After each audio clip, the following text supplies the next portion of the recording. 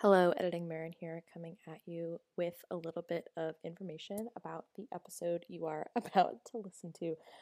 So just so you know, in this episode, we're going to be discussing some terms and conditions, just kidding, of about gender. So terms like trans, terms like non-binary, terms like gender non-conforming, and not everything that we're going to be dissecting might resonate with everybody. That's the thing about gender. It's so big and expansive, and everybody has a different experience of it. So some of the things we say may resonate with you, some of them may not. That's all okay. Super cool. If they do, awesome. If they don't, let us know why not. We're open to hearing all of your experiences. We hope you're open to hearing what we are saying. And yeah, let's have a chat about gender and Gerard Way, as we love to do and are wont to do. Additionally, we will be chatting a lot about all of your amazing asks that we have been receiving in the past month or so in this episode. That'll be in the latter half of the episode, so if you're looking for us to respond to an ask, chat about something like that, that'll be there. And also, we will be just like gossiping a little bit. By gossiping, I mean we are responding to an ask about some folks talking about quote-unquote Barricade Brigade stuff, and we address that as well in the latter half of this episode. So if you want to hear us gossip, and if you want to hear us talk about all of your wonderful thoughts, that'll be there. So either listen to there, or you can fast forward over us talking about Judith Butler and just get right to the good stuff if you like. Thanks so much for listening. Let's get into it. Let's get dirty. Here we go.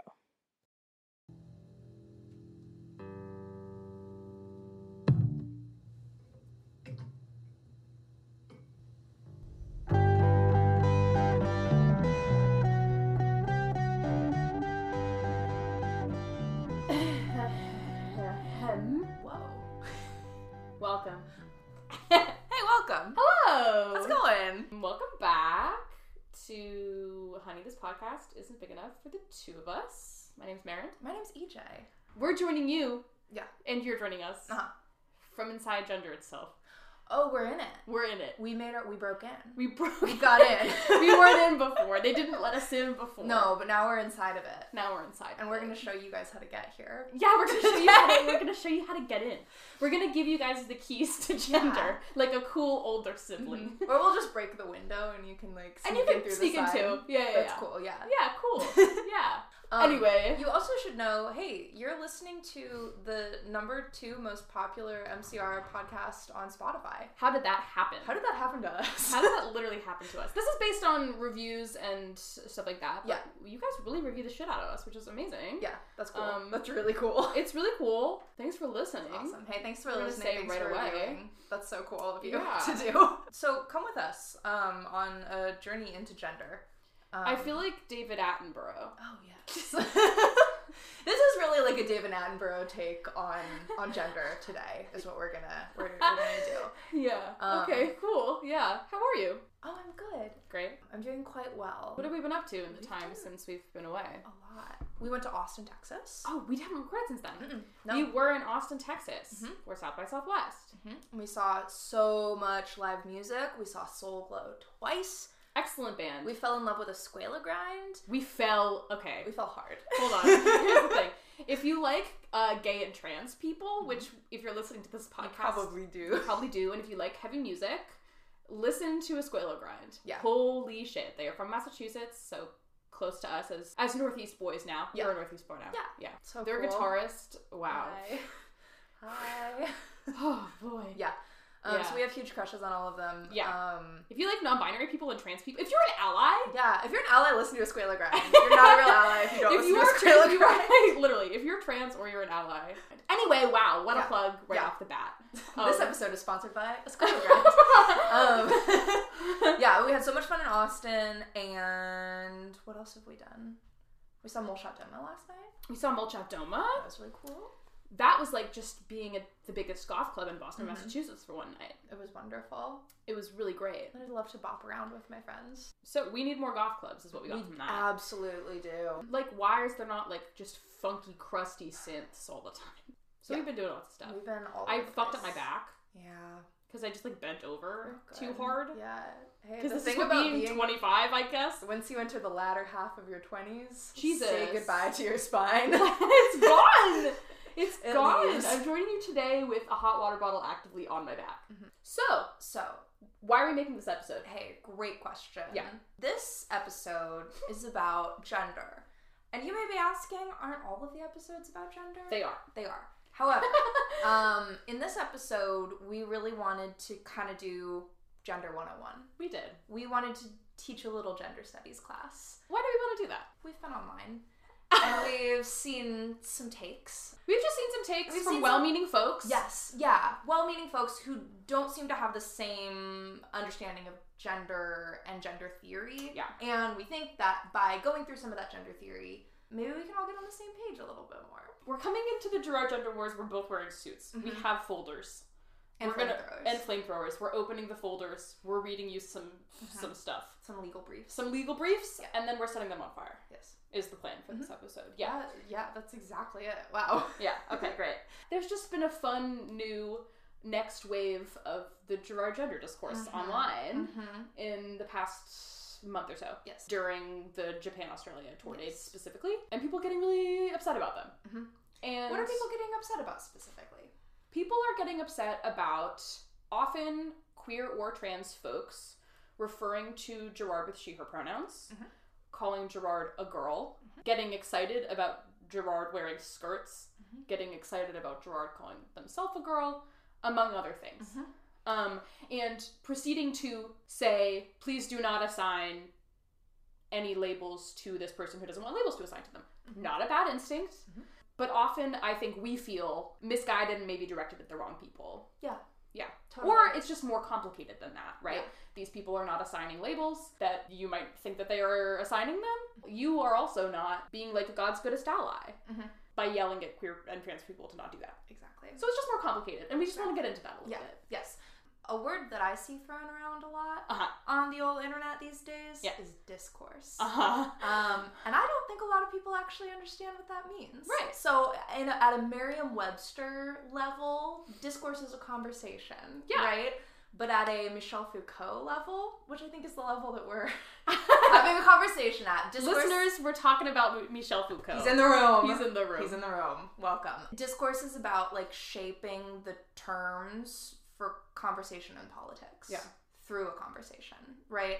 So when we have those kinds of debates about can you, she, her, Gerard? Yeah. Is Gerard way trans? That's discourse. Yeah. The bad take Yeah. is not discourse. Right. Your response to the bad take is, in fact, the discourse. Totally. So, we're also participating in the discourse. We are. And we'd like to kind of wrangle it Yeah. into a more nuanced corral. Yeah, by, like, talking about, like, Gender Theory 101 and, like, what some gender theorists have written about gender that, like, Gerard is doing and that we can see with our eyes. Yeah. Absolutely. Yeah. So I guess let's do that. I guess let's do that. Yeah. So I guess first let's just talk about Gerard's history of gender. Mm-hmm. Should we just do that? Mhm.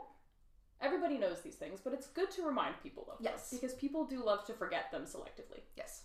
Gerard said in that Boyzine, I Mhm. believe is the citation I'm looking for, Mhm. that they had been referred to as a girl Yeah. a lot, such that they started to feel like a girl, Right. or identify with. I believe the word, girls. yeah, right. I believe the word that they used was I was a girl to a lot of people. I was a girl to a lot of people. So I kind of became a girl, Mhm. which is very interesting considering what we're going to be talking about today about totally. doing and becoming things. Mhm. And then they also say when I found out what transgenderism was, I started identifying with women and transgender people a lot. Yeah.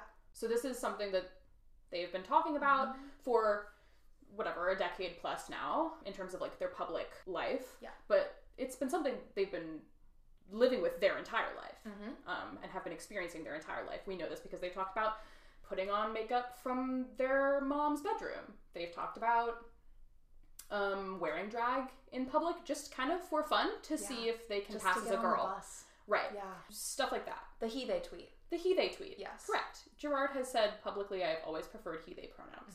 But you can use whatever for me That's- is the is the second follow-up part. tweet. Is the second part of that tweet. You Yep. can use whatever I don't care. Yes. Right. Then also just Gerard has a long history of supporting trans rights publicly on stage, especially during the Hesitant Alien tour, did that a lot. And just aligning himself with, Riot Grrrl movements. We can reference all of these things as ways that Gerard has talked about his gender. Yeah. Oh, also there's the quote about how, MCR allowed him to be flamboyant. Oh, yeah. And allowed him he felt a lot of freedom being on stage as he was able to express certain parts of his gender and personality that he wasn't always able to express. Mm-hmm. Absolutely. Yeah. Which we see in this tour, and we also see before this tour. Way before. Right? People like to be like, this is only just happening now. It's like, no.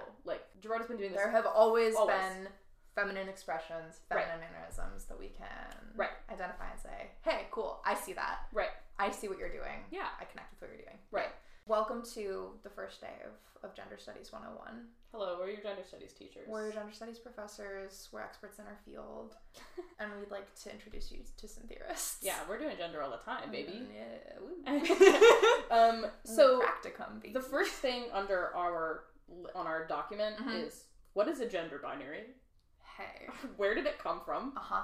And what does it mean to be non-binary? Yes. We read an essay by Leslie Feinberg. Yeah. Called Transgender Liberation, a Movement Whose Time Has Come. I had not read this before. No, me either. It's quite cool. Leslie Feinberg, for those who don't know, is an iconic butch lesbian activist. They wrote Stone Butch Blues. If you have not read their work, definitely check it out.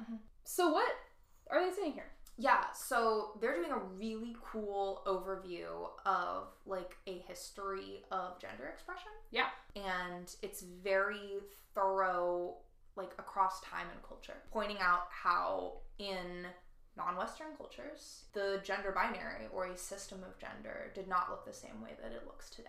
Correct. In order to disprove the idea that there are two genders, right, and it's always been that way. Right. And this is the truth is just those two. Yeah, just as a note there, Indigenous activists in the United States talk about this a lot, about how the gender binary is a colonizer's mindset, and it is a uniquely Western, white, colonial construct. Yeah. Absolutely. Leslie Feinberg describes at a lot of different moments in history how different political institutions, like the church and different governments, have assumed power and assumed control over people by enforcing a gender binary. Yeah. By punishing gender deviance or whatever. Right. Where can we see that? Where can we see that? Well, Joan of Arc. Uh-huh. Well, Joan of Arc's a good one. Joan of Arc. People who are worshipping pagan gods. Right. The Dionysus stuff. It's heresy to worship a man in a dress. So, so this is really a case for trans expression as a natural thing. Right. That's always been there. And that the idea that there is some other kind of nature is upheld by the virulent powers of white supremacy. Totally. Yeah. I don't know if it's time for us to bring Judy B into the room at all a little bit. Let's just bring them in. Yeah. So Judith Butler. Ooh, Judith Butler. Yeah. Judith Butler has written Gender Trouble. Gender Trouble is a staple Gender 101 text. Yes. Where they are referencing a lot of theorists before them who have written about gender and how gender is done and created or how it exists, and critiquing or sometimes taking pieces of those other theorists and writing their own theory for what is happening. This is a staple text, so if you haven't read it, go read it. It is a little bit difficult to read. It's extremely difficult to read. Yeah, I'll it's say tough. that. It's tough. really tricky. So if that's hard for you, that's okay. There's also a lot of people who will summarize points about it online. Absolutely. I'm certain that there are many YouTube videos you can watch where people explain what they're saying and put it into more understandable terms. Yes. But what they're saying is very important. It is. I think the place where they start is with feminism as a movement. Yeah. And politically, what is feminism trying to accomplish? It's trying to uplift the status of women. Right. But what is a woman? What is a woman? What is a woman? How do you define a woman? And when feminism is a movement that has largely been led by upper-class white women, woman gets defined in some pretty patriarchal ways. Right? And that also leaves out other forms of gender expression. Okay, yeah. Here's a quote about that. That I can read here, and then we can kind of just, summarize a little. If one, quote-unquote, is a woman, that is surely not all one is. The term fails to be exhaustive, not because a pre-gendered, quote-unquote, person transcends the specific paraphernalia of its gender, but because gender is not always constituted coherently or consistently in different historical contexts. and because gender intersects with racial, class, ethnic, sexual, and regional modalities of discursively constituted identities. As a result, it becomes impossible to separate out gender from the political and cultural intersections in which it is invariably produced and maintained. Mm-hmm. So what that means is you cannot remove gender from your political and cultural viewpoints, or where you sit in the political and cultural sphere. Yeah, and in line with that quote, I have the exact same quote. Great. Right at the top of the page. Yeah.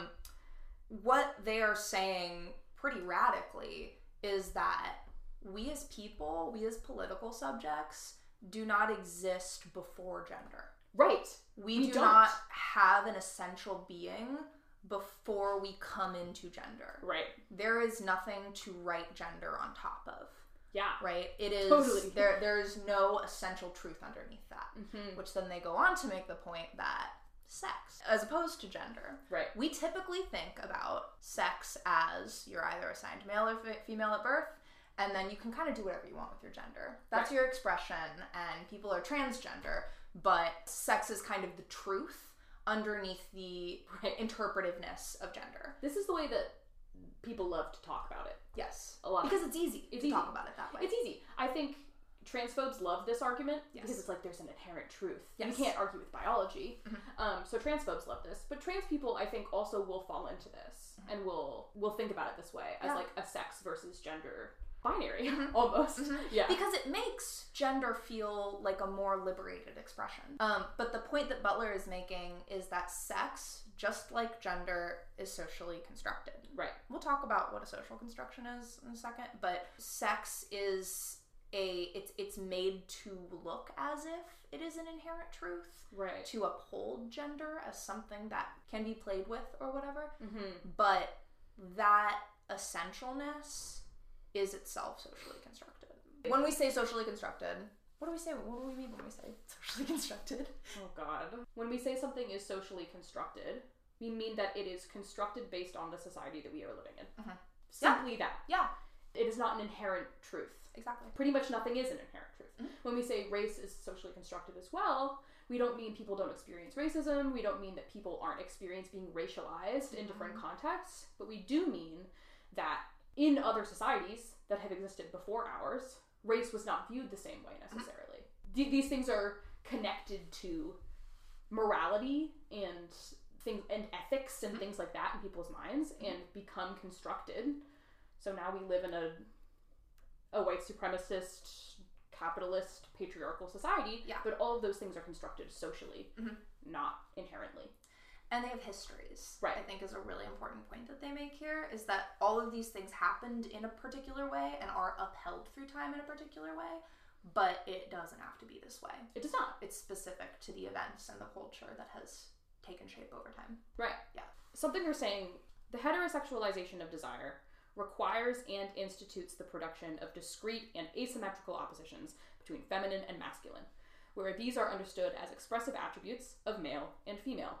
The cultural matrix through which gender identity has become intelligible requires that certain kinds of identities cannot exist. That is, those in which gender does not follow from sex, and those in which the practices of desire do not follow from either sex or gender. So, what does this mean?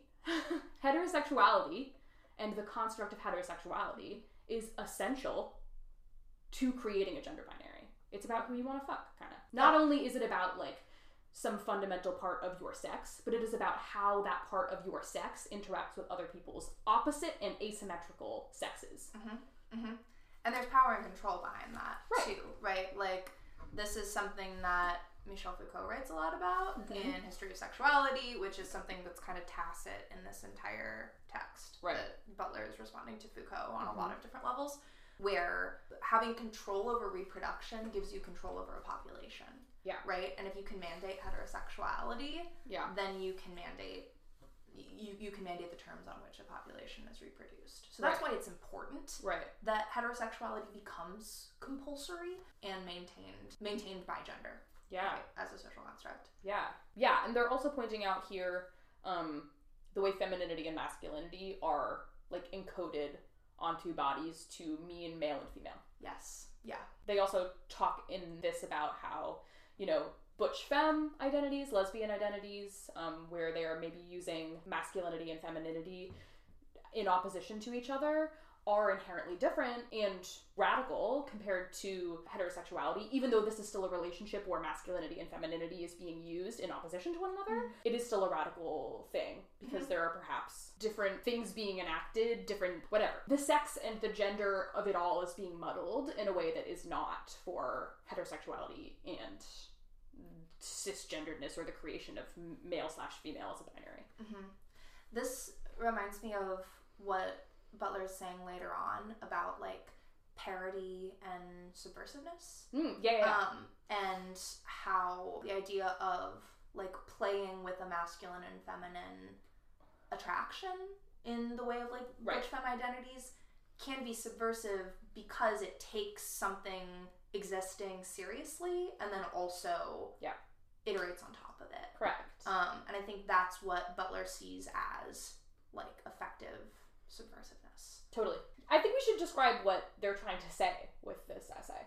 Like their thesis, kind of. To me, the thesis of this is that gender is a doing. Correct. It is not a thing that pre-exists doing. Right. So what does that mean? It means that it doesn't have to be this way. It doesn't have to be this way, and what else does that mean? I mean, I think we as trans people fall into this a lot too, right? Where the easiest way for us to make ourselves palatable and understandable to cisgender people is to say, well, I've always been this way. This has always been something that is inherently inside of me. Yeah. And that's how we kind of think about gender, is that like you either unlock a thing that's been inside of you, that's existed inside of you, or if you are continuing to be the gender that you were assigned at birth, it's something you have always been. You inherently are this thing, right? What Judy B is saying is you aren't that thing. You're doing that thing constantly. And there's a difference there. Yeah. It doesn't mean that you are less valid as a person in what you are doing, but gender is a series of acts and actions. There's no gender identity behind the expressions of gender. That identity is performatively constructed by the very expressions that are said to be its results. So there isn't, as you were saying before, there's not an inherent self that you are before you have expressed your gender, right? The expressions that you're doing, the way you're expressing your gender, is your gender. Yeah. Yes. That's it. Yeah. You're seeing it happening all the time. You are doing it all of the time. When you are choosing what to put on, when you are interacting with other people in the world, when you are whatever, you are doing your gender. And I think the notion of choice is really interesting too, because I was reading some kind of response that Butler had to like ways people historically misinterpret their text. Yeah, because people do a lot. Like people read this as I can wake up in the morning and put on my gender like I put on a jacket. Right. I can put on any gender that I want. I can switch from day to day. But repetition is really important.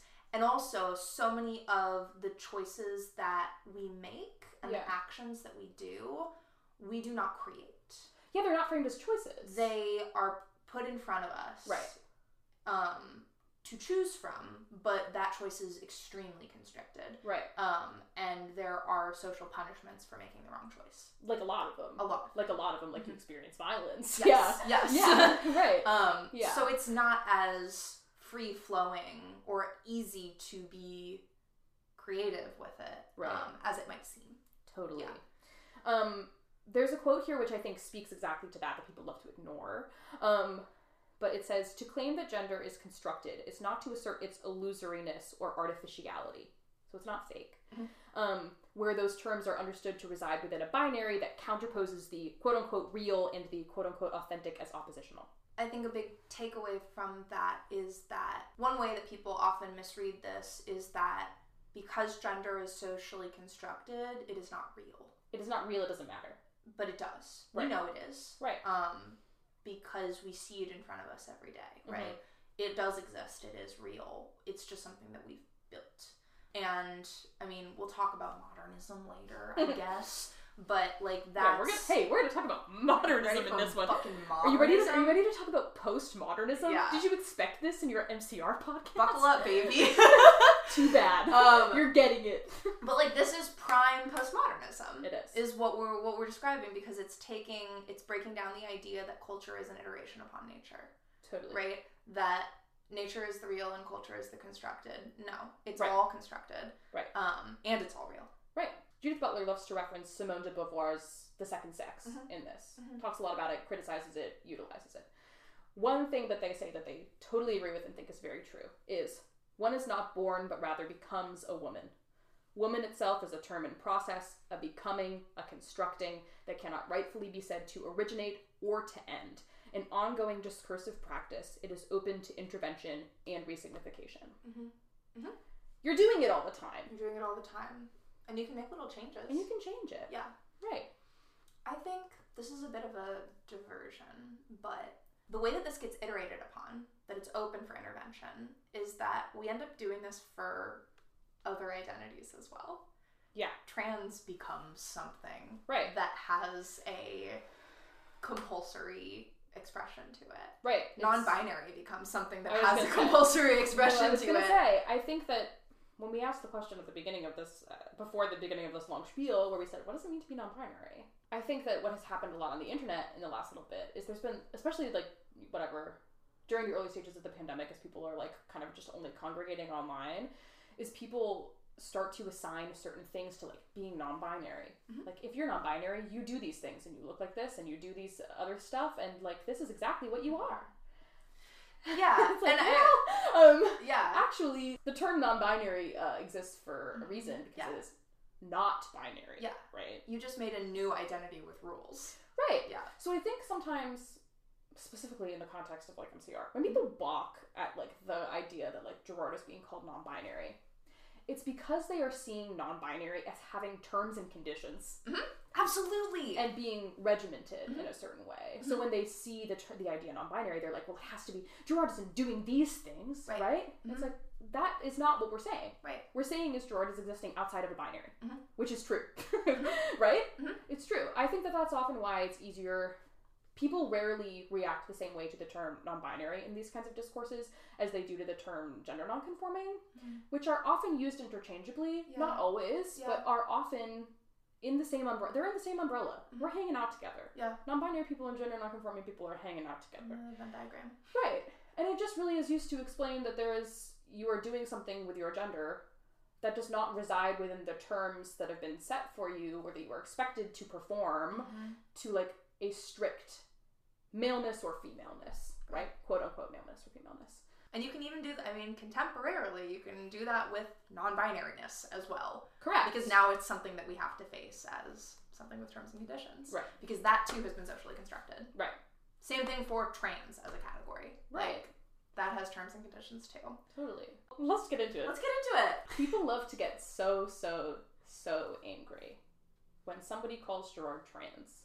Let's talk about what trans means. Yeah. Transgender does not need to mean you are transitioning, you are changing your pronouns. Transgender is kind of an umbrella term to incorporate all of these like ways of existing outside of a binary. I think that this is something that we've really lost sight of, partially because we don't have a lot of trans elders or queer elders that we can like look to and speak to, partly because we are ignoring them when they are speaking. Yeah. And telling them that they are wrong because we've decided that the things that we're talking about now are more like elevated and kind than the way that they have been identifying themselves for decades. Right. When we say, specifically when trans people talk about Gerard wearing a dress as like having trans joy or or euphoria, that is not like solidifying Gerard as being like a trans feminine person or as necessarily being a trans woman. We are not assigning womanhood to them when we do that. Yeah. We're saying that they are experiencing and doing things that are outside of a binary of masculinity and femininity and male and female. That's what we're saying. Which is not controversial. It's not controversial. Yeah. When we say that, if we were to say, oh my god, Gerard is really showing that they are like doing things that are outside of a binary of male and female and masculinity and femininity and also is happy about it, you would not feel upset about that. Yeah. But as soon as we consolidate that into like trans joy, people get really mad because they misunderstand the terms. We're literally just having a miscommunication. Right. Absolutely. That's what's happening. Yeah. Yeah. The bigger thing surrounding that is, like, we don't agree on what trans is. We don't. We don't agree on what trans is, and, like, we don't need to. Much like Judith Butler is facing the question politically of, we can't agree on what a woman is. Yeah. We can't agree on what a trans person is. Totally. And that's actually great. It is That's good. actually good because it makes us reconsider the way that we do politics. Yeah. Because the way we're doing politics is clearly not fucking working. Yeah. Like, it's not actually building meaningful communities in, like, capitalism, right? Like, how do we do that? These are people who are writing in the late 80s and early 90s about, they don't know what the internet is. They do not know what it is. Yeah. About how to do politics differently. We've clearly not taken their advice. However, it's not too late, gang. It's not. Like, we can leave these categories open and instead, like, live in connections. Right. That's I think that's a more interesting question than, like, is Gerard trans? It's what is trans? It's what is trans, and, like, are we feeling in community with this person? We are. We can include them. Good. In our community. Good. You relate to this person? This thing that this person's doing makes you happy? Good. Right. Yes. Right. Let's follow that. This is your first assignment for gender studies. Yeah. Is that if you want to yell online about how Gerard is not trans, Yeah. you need to write a 4-page essay about what trans is. There you go. And you gotta include that with it. You gotta I'm include sorry, it. You gotta but send it to us. You gotta and we'll send it grade to us. you. Oh yes, we will. You also have to read Judith Butler. Sorry. Yeah. You do. But yeah, those takes are just not grounded in a critical understanding of what being trans is. Right, and it's also just, I mean, Judy B says something. You mentioned about history. This is kind of about history, but it's also about repetition. I think it's both. Yeah. Gender ought not to be construed as a stable identity or locus of agency from which various acts follow. Rather, gender is an identity tenuously constituted in time, instituted in an exterior space through a stylized repetition of acts. The effect of gender is produced through the stylization of the body, and hence must be understood as the mundane way in which bodily gestures, movements, and styles of various kinds constitute the illusion of an abiding gendered self. And why is that important here? Because Gerard is drawing on a long history of people doing their gender in certain ways. Often, specifically, we know with glam, things like that. But we know that Gerard likes drag. We know that Gerard is interested in drag, is interested in people expressing and playing and being creative with their gender. And that they are now doing that. Yeah, and that, like, this isn't just a this tour thing. The repetition. We've seen this forever from Gerard. This performance, these costumes, this elevated and exaggerated consciousness of expression. Of mannerisms. Yeah. Of slinking and feminizing. And boas and makeup. And boas and makeup. This has always been here. Taking on this vocal affectation sometimes that people might consider to be a little queer. Also kissing your rhythm guitarist. But, like, that's beside the point. It's just a political statement. That's fine. Yeah. The point is... What is the point? The point is that this is someone who's doing gender. And knows that they're doing gender. Is tongue-in-cheek about it, which is what Judy B is kind of talking about with drag a little bit. That, like, which you mentioned briefly in terms of, like, butch femme identity, but also in terms of, like, drag identity. Like, it's tongue-in-cheek. We know what you want us to do. We know what you want us to do all the time, and we're not going to do that. And also, that other thing that you want us to do doesn't exist in our bodies before we do it. And it doesn't exist now because we're not doing it. Yeah. But also, look, we can do it. But also, look, we can do it. It's easy. God, look, we're doing it right now. Look, I'm being so butch. Look, I'm doing it right now. Yeah. Like, it's easy. Look. Like, it makes the point that all gender expression is just that repetition. It's just putting something on. Yeah. It's just acting. Which I think is actually something that people pick up on online when they talk about Gerard. I've seen people talk about how Gerard feels like they're doing drag even when they are not in, like, a little dress. And, like, I think that's super true. And I think that what we're picking up on here is, like, Gerard will heighten... We've talked about this a little bit before in our camp episode, I believe.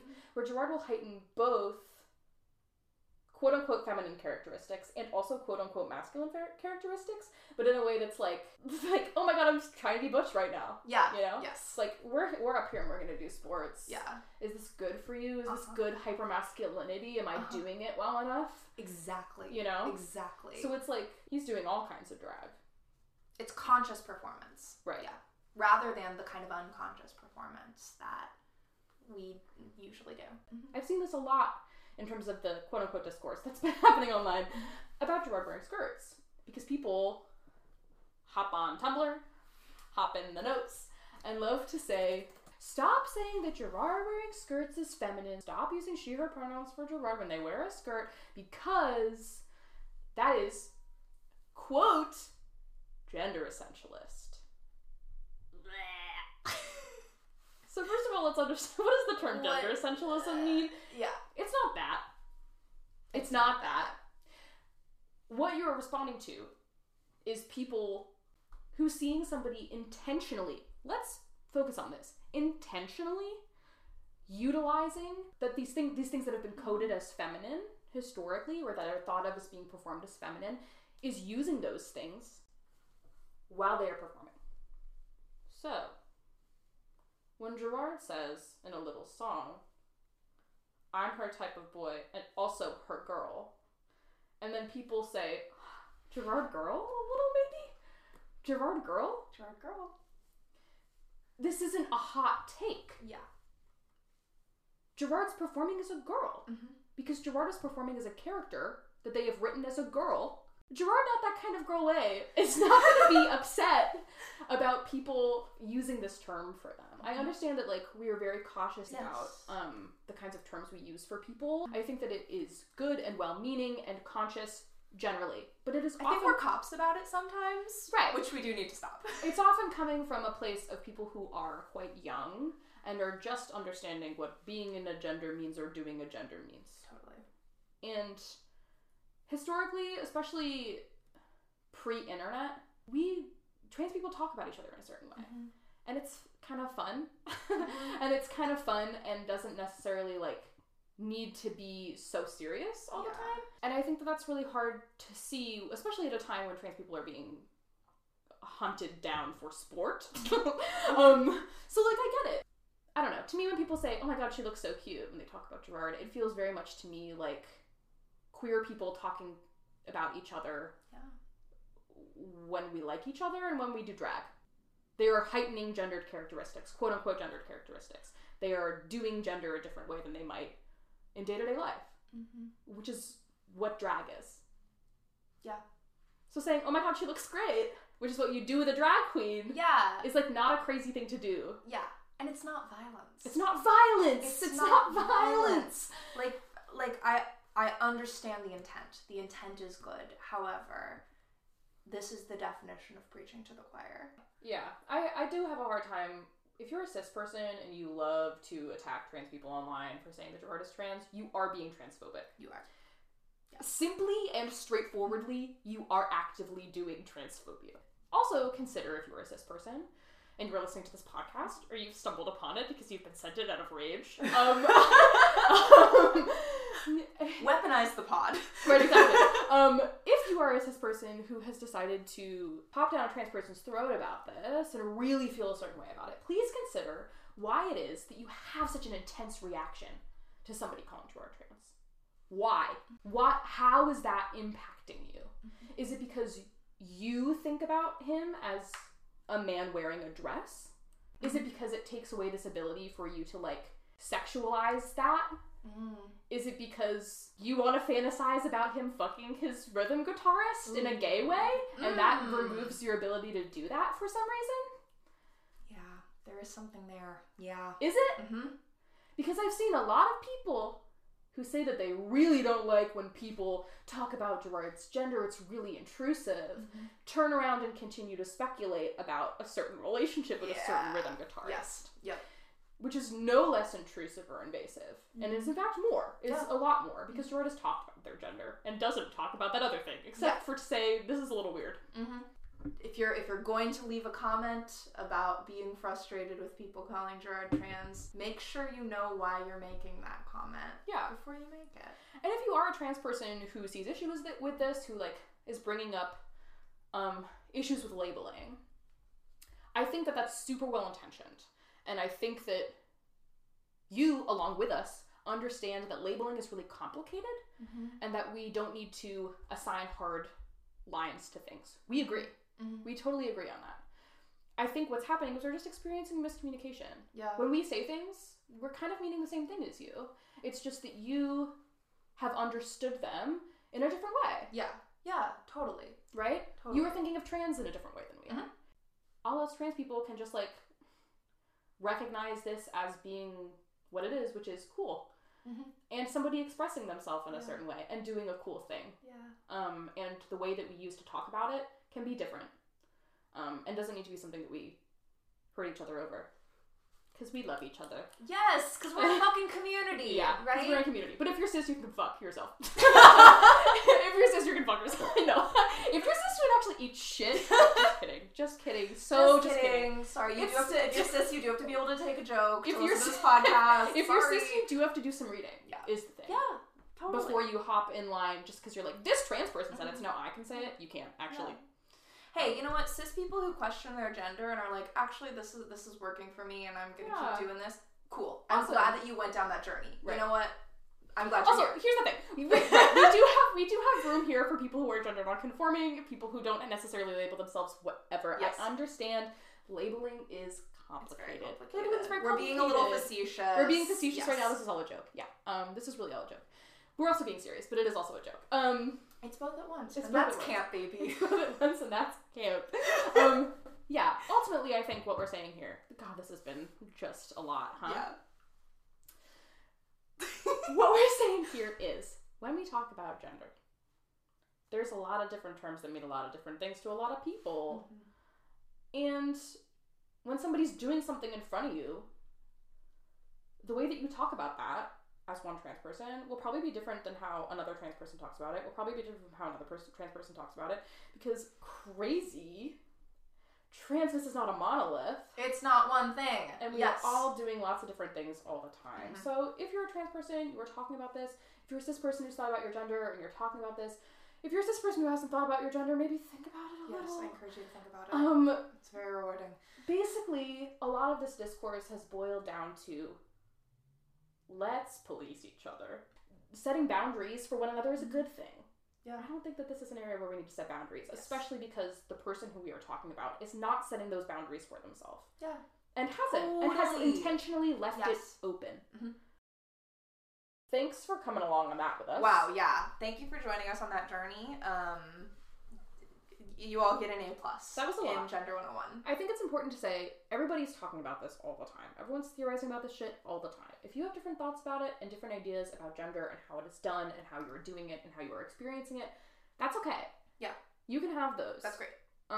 We're just doing this as a text that we think is important in terms of whatever, Gender 101, something that we might relate to, but also is not without critique and has been critiqued many, many times. Yeah, totally.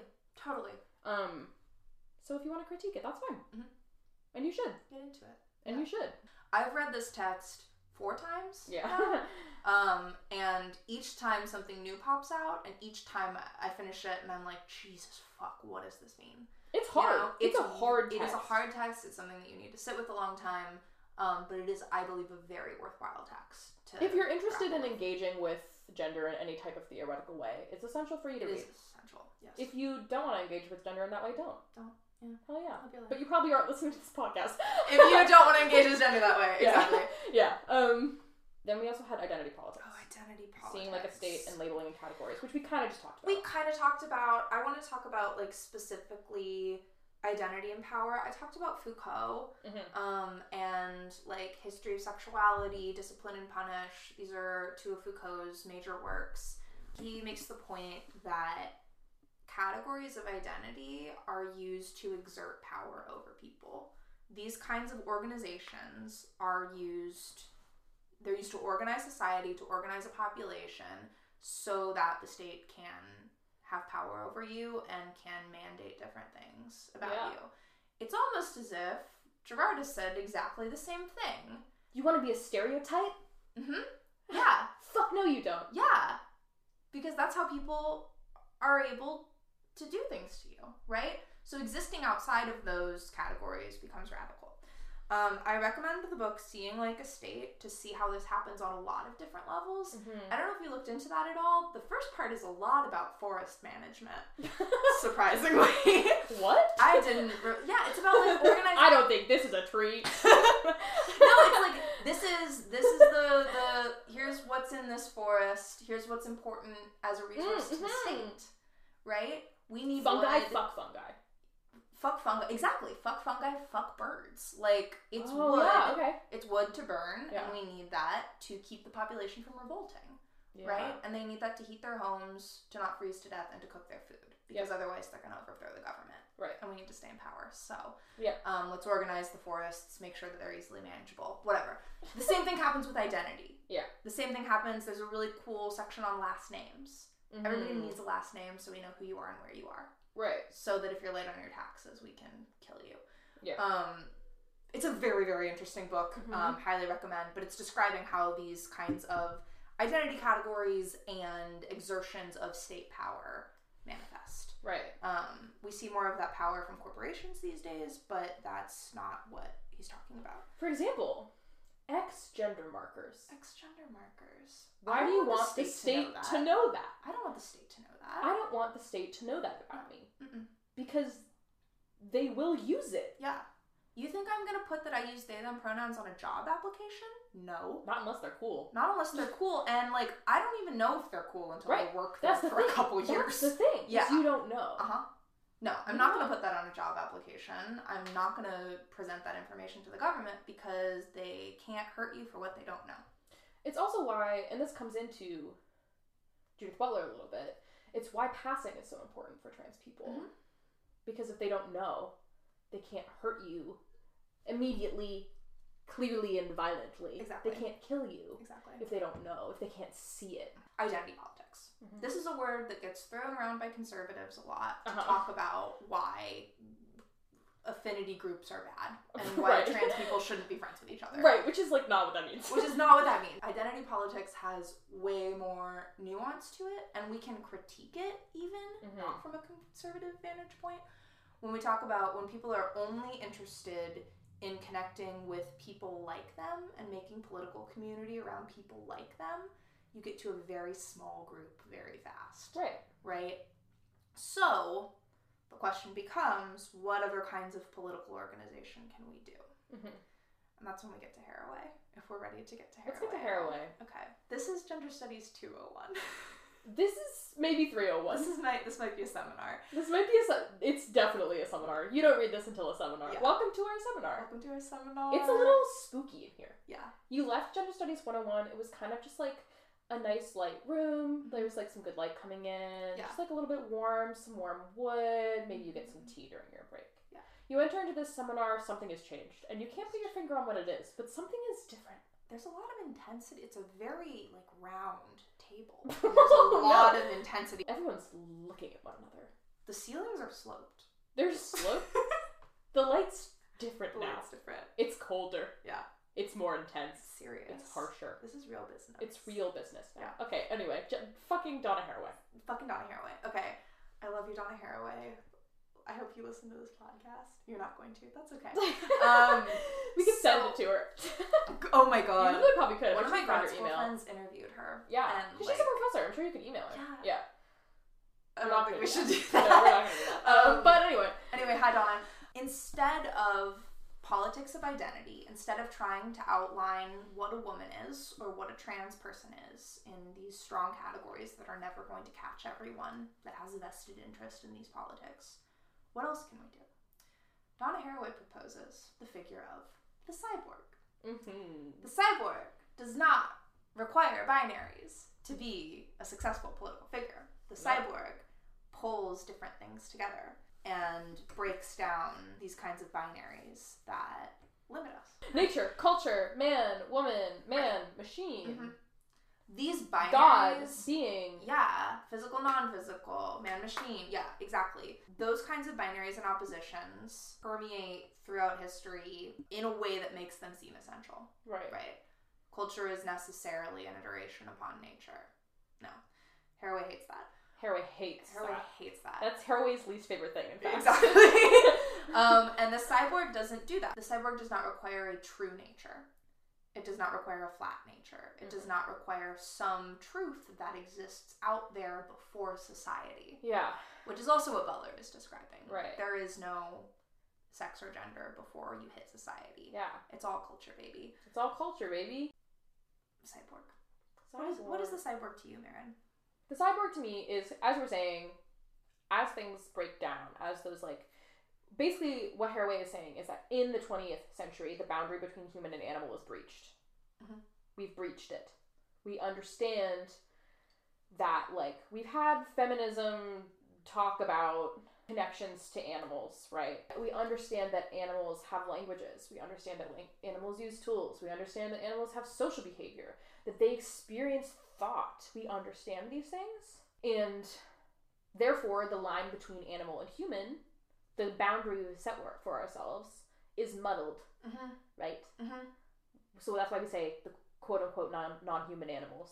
Yeah. Right? Yeah. Because we're animals. We're also that. Yeah. We're also animals. What she's saying is that as we are entering... Okay, first of all, I think it's important to say that she wrote this in, like, 85. Yeah. Which is fucking absolutely batshit, because a lot of what she's saying is happening, and it's scary to me, but she's, like, pretty on the nose about a lot of this. What she's theorizing is that as machines, as we continue to interact more casually with machines, the line that we have created between machine and human will also blur. Can I throw a quote in? Toss a quote. Here's a quote. Late 20th century machines have made thoroughly ambiguous the difference between natural and artificial, mind and body, self-developing and externally designed, and many other distinctions that used to apply to organisms and machines. Our machines are disturbingly lively, and we ourselves are frighteningly inert. Yeah, we're like hanging out with machines all the time. And this is especially relevant now. It was less relevant, I think, in the 80s. It was starting to happen in the 80s. It's like, it's happened. It's happened. We have a phone attached to our hands at all times. All times. That's not different from us anymore. It's part of us. We're hanging out with it. And that phone, any machine that it can be a phone, it can be a power chair, it can be, like, any technology that modifies our lives. Right. Like... a pacemaker. Yeah, exactly. All of these things make us more than the individual we assumed that we were. Right. Or that modernist history wants us to believe that we are. Which is really cool. So what kinds of coalitions do we build through those connections? That's the political question. Right. And those connections exist whether we like them or not. Yeah. Those are, Haraway uses the phrase, like, strange bedfellows occasionally to talk about, like, making those alliances with machines or making those alliances with other political categories that can get you where you're going without investing you wholly in that other project. Yeah. There's a quote where she says, "From one perspective, a cyborg world is about the final imposition of a grid of control on the planet, about the final abstraction embodied in a Star Wars apocalypse waged in the name of defense, about the final appropriation of women's bodies in a masculinist orgy of war." Hot statement. From another perspective, a cyborg world might be about lived social and bodily realities in which people are not afraid of their joint kinship with animals and machines, not afraid of permanently partial identities and contradictory standpoints. And she's saying we need to see from both. We need to be able to see both. Yeah. We need to be able to, like, be afraid of machines a little bit in some ways, or about the way that the state is using machines. And also acknowledge that we're all being a cyborg all the time. Yeah. We're necessarily embedded in technology. Yeah. We are not separate from it. Right. We cannot be separate from it. And we need to be aware of the good and bad of that overall. I will say this text is a lot more readable. It is. It's than fun Butler's. to read. It's fun to read. She's fun. Yeah. She's fun. She's a little silly. She's a little silly. She makes little jokes. There are some tougher words, but you can kind of Google them and you can still Google understand and you can also the sentence. skim it. You can still understand the sentence. Skim it and Yeah. get So I think to like bring it back to Gerard and to bring it back to, I don't know, we started with identity politics, right? Yeah. Like, instead of policing the category of trans, what does it mean that we see Gerard and connect to Gerard? Yeah. And in a gendery way, Mm-hmm. right? Like, that is building, instead of trying to write an identity around whatever we're feeling, what does it look like to make a coalition instead? Right. To say, this connection matters. Mm-hmm. This one matters. It may not say everything, but it says something, and that's good enough for me. Yeah. I think that's what the cyborg does for me, for thinking about this particular moment that we're describing. Totally. And I think it's because she's saying that cyborg politics are, quote unquote, the struggle for language and the struggle against perfect communication, against the one code that translates all meaning perfectly. Mm-hmm. We're just doing a lot of things. Yeah. And the struggle for survival, too, right? It's about survival. It's about survival and it's about pleasure. Oh. He yelled. Oh. Hi. So one of the reasons why we wanted to talk about this was because we had a presentation night, because we're doing those. We like them. It's really fun. And I did a presentation on hyperpop, which we like here on the pod. Mm-hmm. We're fans of hyperpop as a non-genre. And something we talked about a lot in terms of hyperpop is that it is a genre of music that's really dominated by queer and trans people. A lot of the majority of the larger artists in hyperpop are people who identify as queer or trans. And something that they use a lot is voice modification to muddle and change the way that voices sound to like make them an instrument. Mm-hmm. Right? A lot of the times in hyperpop, the voice becomes almost indistinguishable from synths. Yeah. I read an article about the way that like vocal processing in music technology is being used, or like how you like are able to clip things and change pitches and things like that. And it was referred to as a kind of auditory skin grafting. And I think that that gets heightened to like an extreme degree in hyperpop, where people are using synths and auto-tune and things like that to not like do a skin graft, but to do like plastic surgery, you know? Mm-hmm. Mm-hmm. It becomes like often unintelligible as a gendered voice, kind of a machine voice. And why do we want to talk about that with Gerard? Well, Gerard's been using a lot of synths and Yeah. using a lot of pedals Yeah. and using a lot of modifications. Yeah. It's something that you can't always hear from the Barricade, but if you watch like the Sleep video from Mexico City, Yeah. holy shit, it sounds cool. Yeah. It is so much like modifying their voice to make sound it inhuman. to sound inhuman. And there are moments where they use their voice in like echoes and screeches that echo throughout the whole show in a way that they haven't done before. Which is fucking super cool. Really cool. The reason why we want to talk about that in relation to gender also is like, do cyborgs have gender? Sometimes. Do robots have gender? Occasionally. Sometimes occasionally, if they want to. Yeah. And sometimes no, Mm-hmm. if they want to. Mhm. And a lot of the time when we see this in like popular music, a lot of the time the point is like anti-gender, anti-being forced into a label based on what your voice is. For a lot of these artists, you don't know what their speaking voice sounds like. Mm-hmm. You don't know what their singing voice without a synth sounds like. Mm-hmm. And like their voice without that doesn't exist. They're making their voice. They're creating it. Like it's happening. And obviously this isn't like relevant entirely to everything that Gerard does, but like in this, like we see that same thing happening. Mm-hmm. They're doing weird shit. Yeah. They're doing cool weird shit. And we just wanted to talk about how it's cool It's and really weird. cool. It's a nice direction. It We is. like it a lot. It is, yeah. Yeah, and it is happening in, I think, more elevated ways and more hyperpop. However, to see that crossover here, Yeah. pretty cool. It is. Pretty cool. Another thing that I wanted to talk about in relation to cyborgs, and to Haraway specifically, Haraway talks a lot about like playfulness Yeah. and partiality. Yeah. And I think when we see Gerard putting on these little costumes for one night only. Yeah. Or for like several nights in a row. Like Right. trying on these various expressions and making a connection with Princess Diana. Making a connection with the Manson girl. Like this multiplicity, it's not a whole allegiance with femininity. It's not a whole allegiance with like a trans identity. It's a dip in the pond. Yeah. Right? Yeah. Like it's bouncing back and forth in a way that like shows a relation. The relation is certainly there without having to draw a line around oneself. The thing about gender is you can kind of just do it in a different way. I know that Judith Butler likes to say that like it's about repetition, and it is about repetition, but it's also about like having fun while you're repeating it. You can repeat the openness. Right. That too is a repetition. That is a repetition. Yeah. And I think that that's like also what people might be like, he's not repeating anything. Mhm. He is. He is. I promise you he is. I promise you it's happening and it's repeating. Just because you don't see the little Jackie O dress as the same as the little Princess Diana outfit, it doesn't mean that it is not a repetition. Because it is. Right. Is it too late to talk about modernism, postmodernism, posthumanism? I would feel irresponsible as a professor if I did not Talk about to them. postmodernism? Yeah. Okay, sure. Just to like say, I mean, they're words that we've thrown around, and I think we should like define them. Sure. That's fine. Modernism.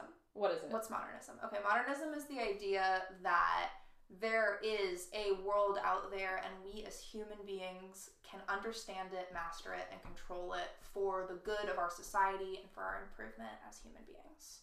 Which many people have recognized as bullshit. Modernism is a project that's existed for a really long time, since like the Enlightenment, and has like developed to a certain height in the late 1800s, early 1900s, and then it starts to break down in like the 70s when we realize that there is no truth underneath the representations that we draw, both in art and in science and in society. Like the original, the idea of a real, which is exactly what Butler is talking about, that too is constituted socially. Yeah. Right? So once we start saying that, all of these projects that we've been building and these forms of social control that we've been building feel incredibly empty. Yeah. And that we're not reaching towards some kind of like truth or enlightenment. That is postmodernism. Right. There's no utopia. There's no utopia, god damn it. None of the things we did worked. Yeah. So postmodernism becomes very pessimistic. It's nihilism. Yeah. It's inherently nihilistic. Totally. If you're interested in what postmodernism feels like, listen to Thursday. You know who knows what postmodernism is Jeff Rickley. No, that's super true. Copies of copies of copies. Yeah. That's postmodernism. I would love to read Jeff Rickley's undergraduate thesis. Jeff Rickley, if you're listening to the pod, hey, send me it. There's lots of reflection. There's lots of transparency. Both modernism and postmodernism have strong architectural movements. It just becomes very mindless and absent in postmodernism. Yeah. Posthumanism is a lot more optimistic. Posthumanism is kind of what Haraway is describing. Yeah. Is these kind of allegiances that we can form despite this loss of representation or reliance on like truth and nature. Then we become more connected with others. And it doesn't become a project of human mastery, but rather coalition building. Yeah, totally. So there's your 101. These are all just things you can use if you want to. There's some terms. Hey, now you know what these terms are. Some touch points. There are terms that I wish had been defined for me long ago. Yeah. And that only started to crystallize like second year of grad school. Yeah. But I think they're useful for thinking with. Oh yeah. Okay, so to close out Cyborg Manifesto, there is a quote that Donna says kind of at the end that says, "We require regeneration, not rebirth. And the possibilities for our reconstitution include the utopian dream of the hope for a monstrous world without gender." Crazy thing to say. Cyborg imagery can suggest a way out of the maze of dualisms in which we have explained our bodies and our tools to ourselves. So, how does this relate to Judy B? Well, Judy B is talking about the way that gender is happening now. She's talking about the way that we're doing gender. If you want to picture a world without gender, have at it. Yeah. And think about the cyborg. Live it, do it. Live it, do it. Mm-hmm. It's about action. It's about making connections. Right. It's about dismantling binaries and boundaries. Yes. Yeah. And that is an action, not just an assumption. Right. Yeah. You have to do it. You have to make those connections, have those conversations. You do. In order for it to matter. You do. And that's necessary for undoing that assumption of a reality. Yeah. Yeah. So ultimately, what have we been doing for this whole episode? We've been talking about Gerard Way in this episode. That's a great point. And also major gender theorists. Yeah. Yeah. And also major gender theorists. The thing that hit me as I was reading these texts was that the question is not, is Gerard Way trans? The question is, why is it such a hot button issue? The question is, what are they doing? What are they up to? What are they doing? Something cool is happening there. Right. Both as a form of expression and in our internet spaces, watching these connections happen and watching this joy erupt. Something cool is happening. What is happening? Mm-hmm. And I think reading these texts, we can see non-normative communities form around expression. Totally. And that's really cool. And let's not destroy our communities. Right. So that we can point out terms. Mm-hmm. Let's keep them open. Yeah. And I think we are practicing extremely normative, extremely 1980s politics when we try to police what trans is. I agree. You think that you're progressive, you think that you're in the 21st century because you know what trans is. Yeah. But you are treating it exactly the same way that gender categories have been treated in the past. Totally. You are not past that. No. And to get past that, you need to open your mind to alternative ways of being, expressing, and forming connections. Right. And whether that's just thinking of trans as an umbrella category or whether that is just like eliminating categories in your mind. Yeah. Go for either of those things. Mm-hmm. I think either of those things are fine. Open it up. But just open it up. Just open it up. Just open it up a little. You as a person, as a 19-year-old, you as a 24-year-old, you, us as a 25-year-old, we are not going to be able to tell you what being us as a 25-year-old. I'm 27. Sorry. You as a fucking old person. We are not going to be able to say what being trans is. We're not going to be able to say what transness is because it's not. Because it's so many things. Because it's not, and it's many. So, yes, exactly. It is not, and it is many. Yeah. That is such a good expression. Yes. Yeah. Mm-hmm. It's, we're all hanging out at this table together. Absolutely. Let's eat some food instead of fucking yelling. Yes. Yes.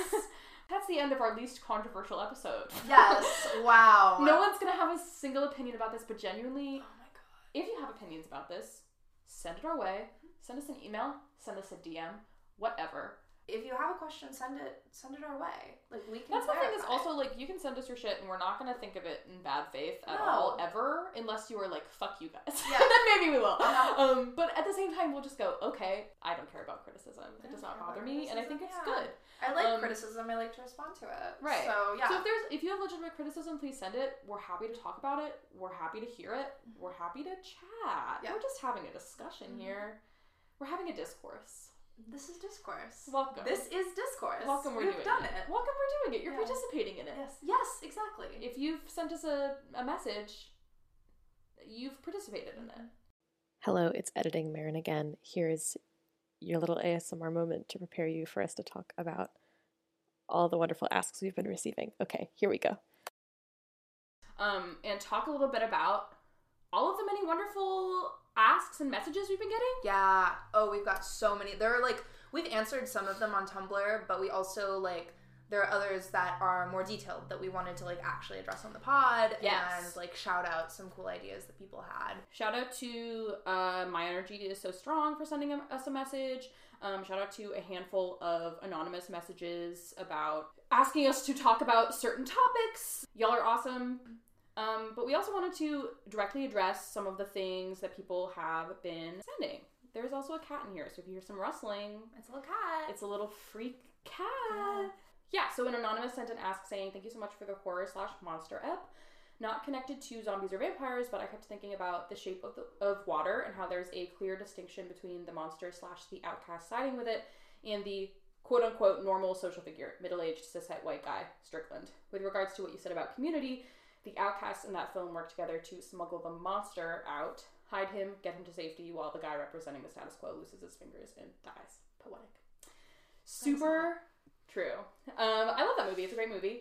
It's super similar to what we were saying about the clear distinction between the monster and the outcast siding with him and like centering the outcasts in a horror movie instead of, I don't know if it's a horror movie necessarily, but like centering that narrative against the normative. But yeah, great. Thanks for sending that. I'm glad that spoke to you with regards to that movie. Great movie. The next one up is another Anon recommending Grievers by Adrienne Marie Brown as a mid-pandemic text that fully engages with a metaphorical, fantastical version of COVID as it relates to race and class. That sounds cool. Thank you for the recommendation. Everybody go check that out. And then the rest of the ask is also thinking about zombies and HIV/AIDS. Specifically, there's one quote, I don't remember where from, where Jeff Rickley very offhandedly mentions one of the songs on Bullets being about Gerard being afraid of his brother being affected by the AIDS crisis. And I can't think of any song on Bullets that would fit that interpretation better than Early Sunsets. And even aside from potential authorial intent, the whole not knowing you change with just one bite of it all, it's been fascinating and devastating to read the song through that lens. Do you know where that quote is? I don't know, but I have heard it before. You have? I've heard it before. I haven't heard it because I know I would have been like, sorry, what the fuck? Yeah, no, I've seen it before. Okay. I don't remember so where. it exists somewhere. It exists somewhere. If anybody knows what it is, send it over. I would love to like add that to the catalog. Because I know. The only other song I could think of would be Vampires, I guess. Exactly, and I'm thinking about how like an AIDS metaphor fits zombies and vampires. It does. Very totally. Yeah, we're gonna do an episode about HIV/AIDS and illness, I believe, in general. So we can talk about that a little bit there as well as a reference. Yeah. But really cool that you're thinking that way. We're also thinking that way. Send us your thoughts. Send us that quote. Yeah. Because I want to send us that quote. Yeah. Yeah. If anybody has that quote, please send it and we'll read it aloud. Yeah. This one is from Shout Your Porpoise. Nice. Lovely. They said, just listened to y'all's latest episode and really enjoyed it. Wanted to add my own 2 cents to the zombie/vampire discussion, which is that while they both deal with death, the horror of the vampire is that of never changing. Much like the living's memories of their lost loved ones, they will never surprise you again because they are not alive to do so. While the horror of the zombie is of being changed so thoroughly that the former self has no connection to the current body. Super true. Something we did not say. Yes. Yeah. And you are right on the nose for that. Totally Correct. And thanks for pointing that out. I was thinking of how that related to their When We Were Young costumes and how deliberately they leaned more towards the zombie aspect than the vampire one. That's a great point. But Mikey's a vampire. That's true. Right? That's true. Mikey's a vampire. Okay, that's true. No, that's true. Okay, so maybe they're leaning into both. I think it's both. I think it's a little bit of both. Yeah. As y'all mentioned, the industry and the festival in particular had already vampired and predated on them by preserving their old selves in amber and expecting them to show up as exact copies of their former selves. While I know they weren't in zombie costumes, the old folks' makeup definitely felt like it was pushing forward the discomfort of the decaying body as the primary source of horror. What a great comment. Yeah. Thank you for sending this. You managed to capture so much good stuff about how When We Were Young did to them what the industry has always been doing to them for a really long time. That's really well stated. Yeah. And I think that they're doing zombies and vampires at the same time. Thank you for that comment. Yeah. Really cool analysis. We really appreciate it. The next one is a take on Danger Days, which I kind of want to save. Absolute Destiny Apocalypse with 2 S's at the end of it. Has a cool comment about Danger Days, radical love, and like the aesthetic shift. We really want to do a Danger Days episode in the future. We know we haven't talked about it that much. We really haven't. And we have one planned. Yeah. So we'll save your comment. We will save your comment to talk about it then. And then the last one, I'll answer the academic essay one on the blog. Do. But the last one is from Beetlejuice's Graveyard Review. That's amazing. Can't wait to hear your thoughts from the last leg of the tour. My mind is still reeling from Oceania and now Japan. Drumheads, outfits, set lists, Instagram posts, everything. Excited to see what you guys think about everything we got and the future of the band. Oh boy. Yeah. That leg was really different, like costume-wise. It was. Than what we've seen. Yeah. And I don't think that's just because Gerard didn't have enough room in their suitcase. I think that was very intentional. I don't know what it means yet. Yeah, I know. I've seen a lot of theorizing about it and discussion about like the skirt suit as like as every costume or whatever, and people talking about like what it can mean for Gerard representing like often discriminated against women or characters. What does it mean? I don't know. I know it means something though. I think it is absolutely loaded with meaning. So too. I mean, clearly everything they've done in this tour has been really intentional. I'll say this, it makes me very optimistic for the future of the band. Really? Yes. Are you nervous about it? That's great. I'm always nervous about it. I don't know. I think it's like, I just never assume I'm gonna get anything from them. Yeah, no, that's fair. Here's the thing. I am ready to wait. Yeah. I can wait. Yeah. I can be patient. Yeah. I will hold vigil. Yeah. I know it might take a while, Yeah. and that when we get something new, they will have taken their time with it, and it will be something that they're ready to share with us. Totally. And I'm okay to wait for that. This end to the tour shows us that they're still having fun, they're still feeling creative, and that I totally agree with I that. don't think it's done. Okay, cool. Yeah. Well, hopefully that's true. I need to have optimism is the thing. I know. Or else I'll die. How much have you been seeing about like theorizing for like themes or whatever in this leg of the tour? Yeah, I heard a little bit about like 9/11. The Business Bitch and 9/11. Business Bitch and 9/11. Yeah, people were really like, this is about 9/11. I don't know about that. I don't know about that either. Yeah. I love the theorizing. Mm-hmm. Keep at it. If Yeah. you can find meaning in that, that's awesome. And it's something they talk about a lot. So like, I don't think it's unfounded at all. I don't know that it's necessarily what they're intending, but I don't think you're wrong. Yeah. Also, I'm not going to tell you you're wrong. No. We're not going to tell you you're wrong. Yeah.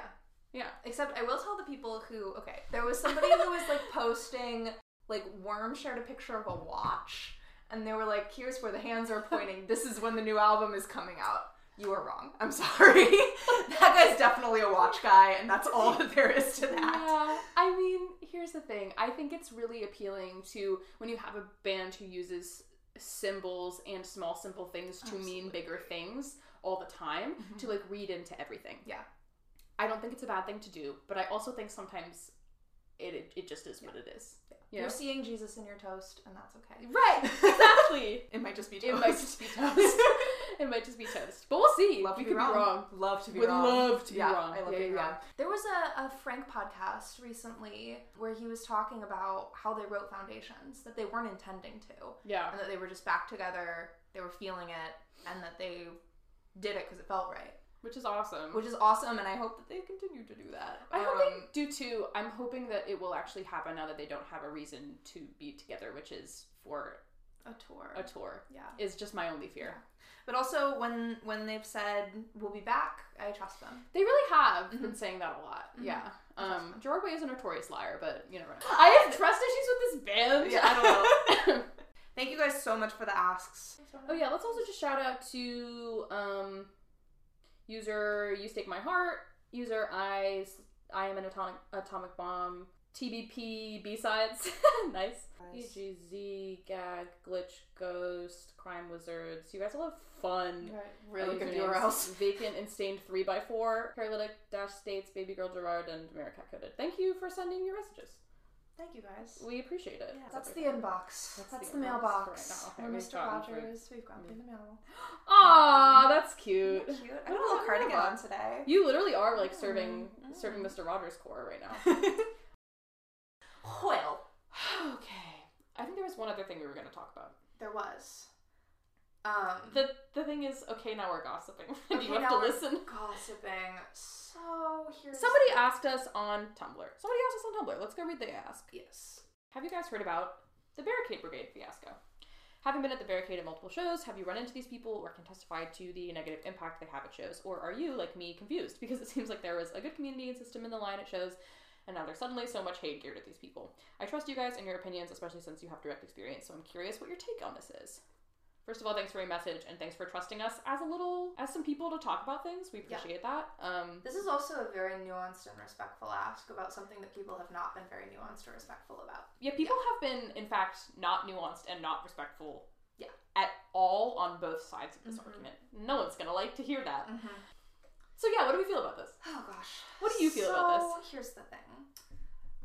It's fun to queue for shows. It's fun. It's fun. I had a great time doing it. I did too. I really did. I felt for the vast majority of the shows that we went to, people were respectful. Yeah. People were generous. Yep. People were kind. Yeah. People were looking out for each other. Totally.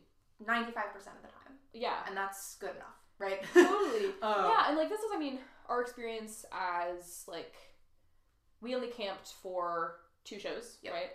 For the New Jersey shows. Otherwise, we just queued all day. We got up early and got in line. So we didn't camp for most of the shows. So I think we've experienced the line in certain ways because of that. Yeah. We were never first in line. Nope. We were usually in the 20s to 60s. Yep. I think the highest we got was 17. Yep. And that was fine. And we did not camp overnight for that. No, we did not. Here's the thing. I think that Barricade Brigade became an issue in the Oceania and Japan dates. Yeah. Because a lot of Americans flew over and did the same things that they had done for the other shows. There's been a lot of people talking about certain amounts of privilege that go into being able to quit your job, follow tours around. That is true.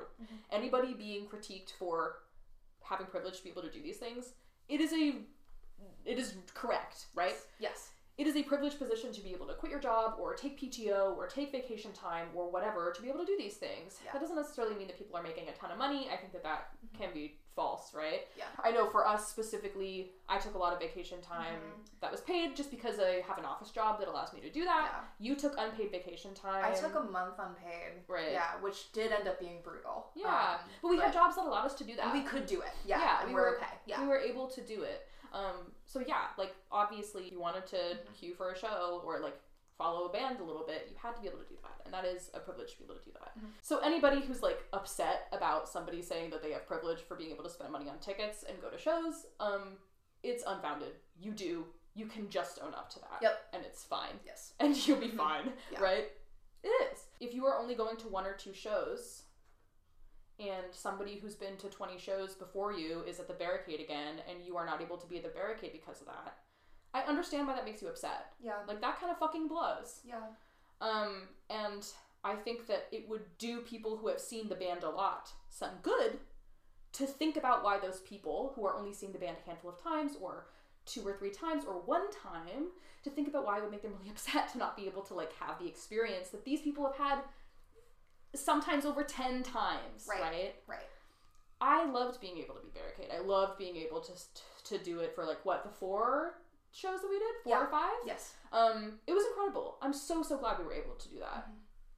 And also, I want other people to have that experience. Yes. And I think that that's something that we should, like, hold for each other, is that we want other people to have that experience. Like, we don't want to, like, hoard it all for ourselves. Yes.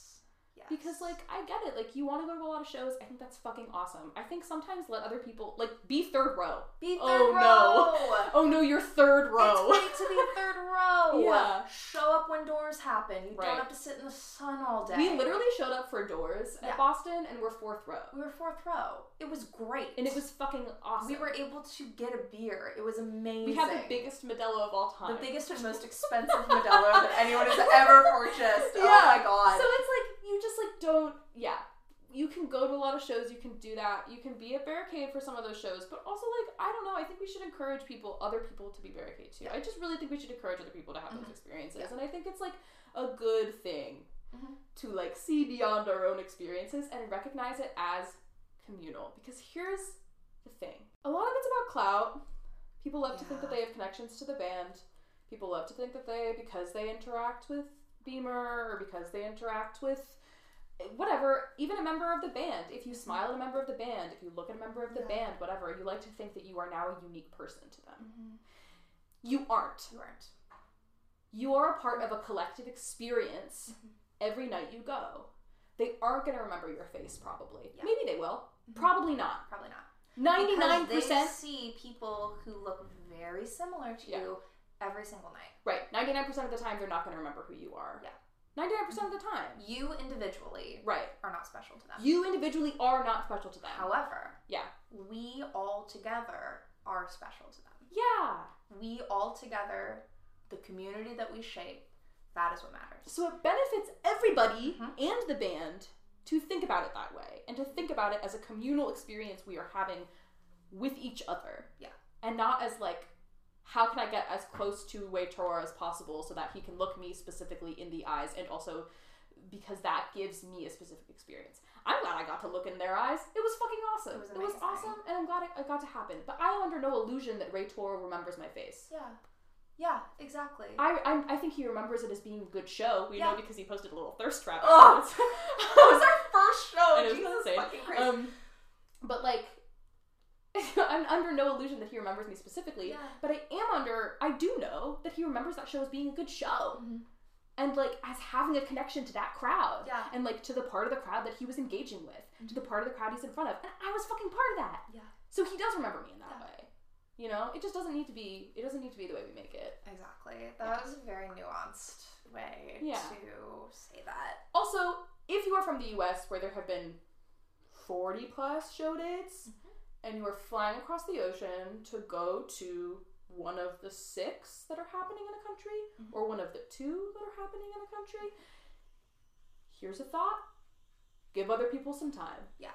Especially, Show up at doors. Or wait, but be cool with not being barricade every night. Yeah. Be barricade one night maybe. And then fucking give other people a chance. Because they probably won't be back to that country for a really long time. Yeah. Yeah. You know? Absolutely. The US gets a lot. Like, we get a lot because they fucking live here. So it's like from the US. because they're banned from the US. Yeah. Because they're banned from the US. So but I think we as a community need to think about who's setting the terms for engagement for our community. Yeah. We need to connect with each other and know each other and set expectations for each other. That needs to be communal. Right. Not just a group of people who are continuously at the front of the line saying, this is how it works because we got here first. At the shows we went to, like we said, 95% of the time it was great. We met a lot of great people.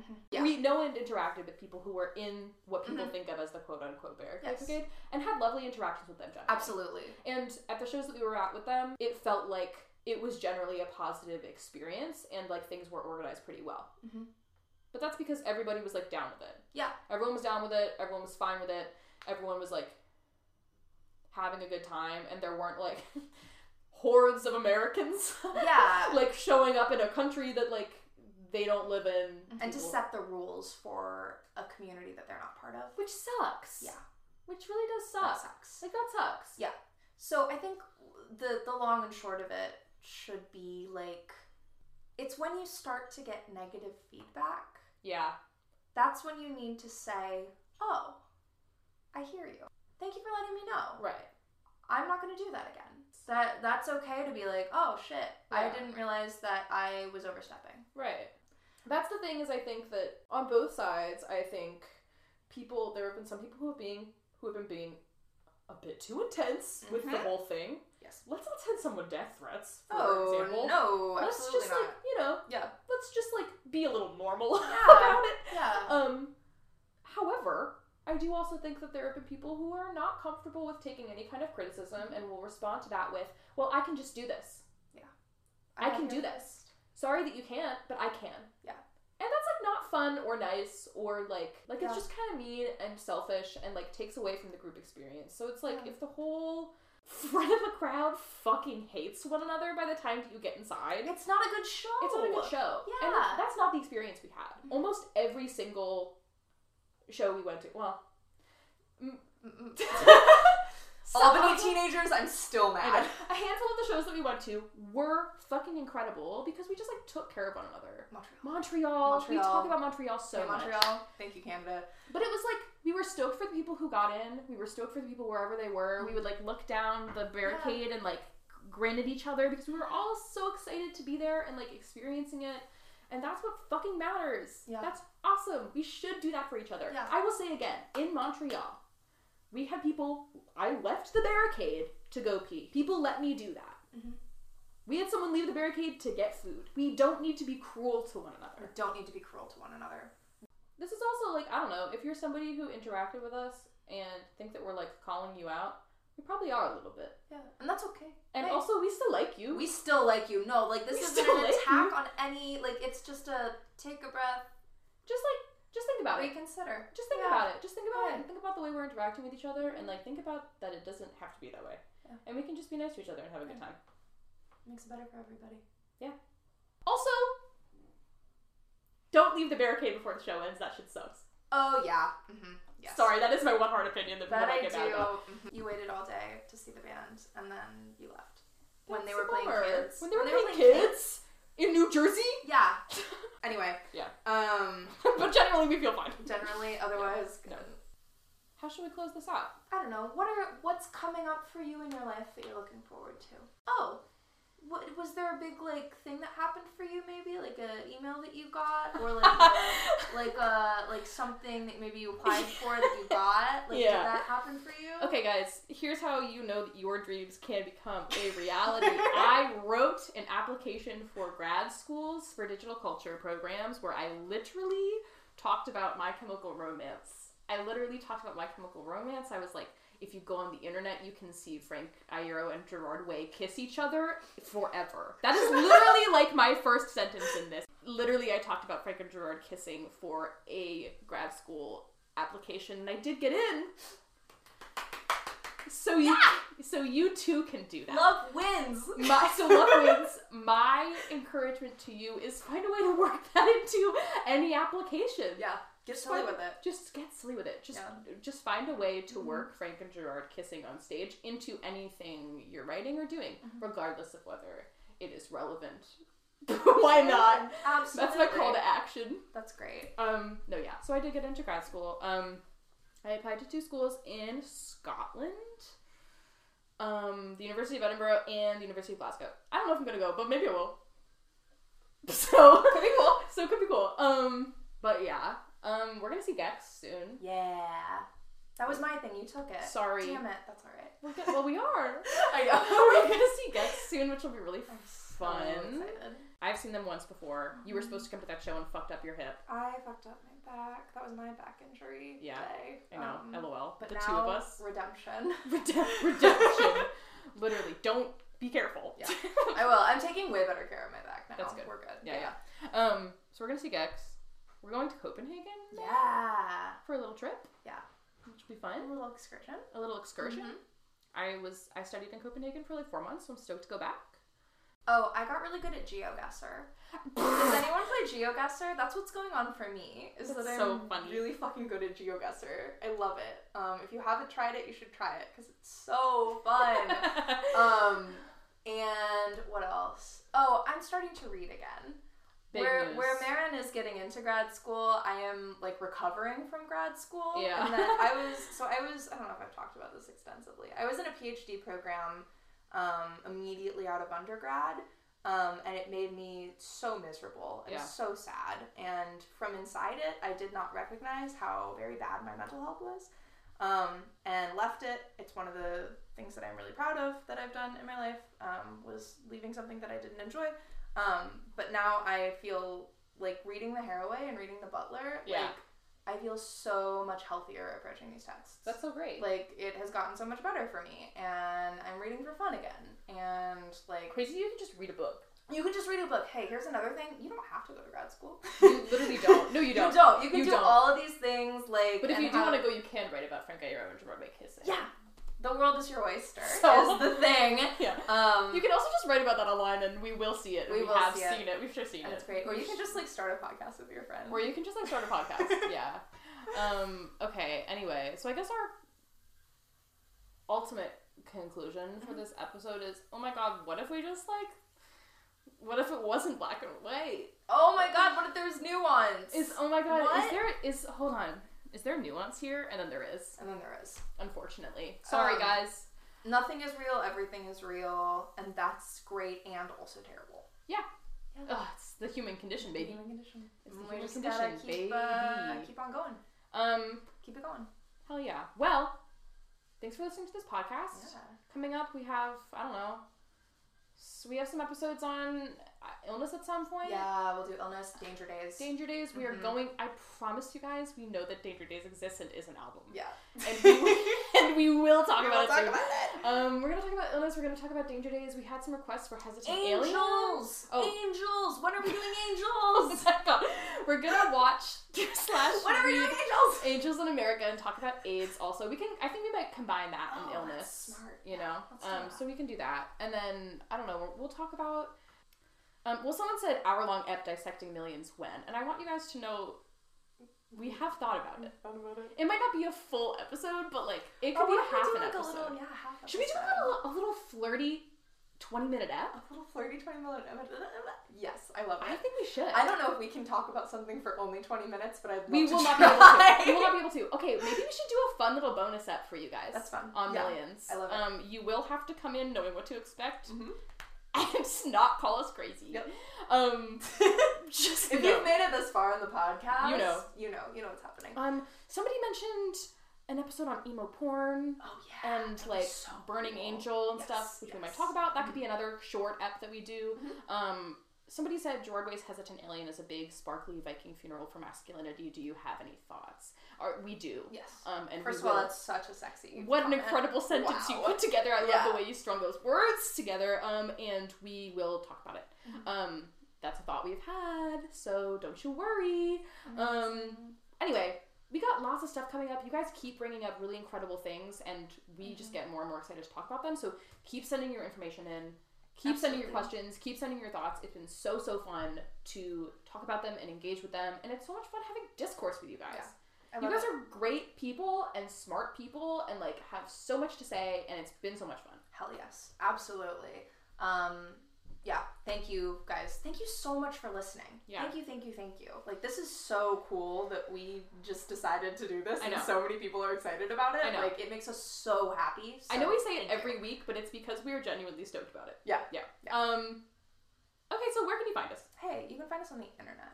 Well, If you type into your web browser www.honeythispodcast.tumblr.com, that's a really quick way to find us. You can also find us on Instagram Yep. at honeythispodcast. Yep. And on our individual blogs, mine is boy-zone. and mine is Taste of Chaos 2005. You can send us a DM on Instagram, on Tumblr. You can Or send us an email. Email at honeythispodcast@gmail.com. Yes, correct. I've been talking about making a TikTok for weeks. We'll see if it happens.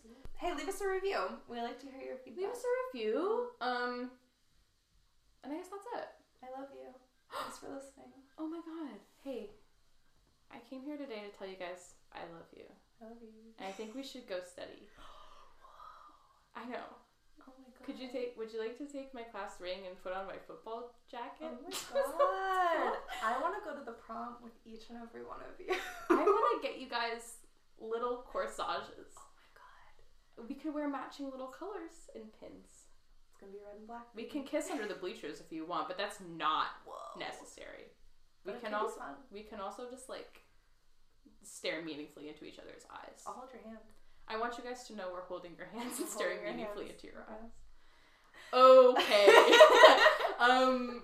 Wow, we just created like a little ASMR portion. So that's for you guys, just for you. Until next time. Until next time, au revoir. Au revoir. I don't know any other way to say goodbye. Adios. So true. Marin canceled for not knowing how to say How goodbye. do you say it in Dutch? Danish? Yeah. They're not Dutch? No. Fuck me. EJ You say cancel for not knowing what language they speak in Denmark.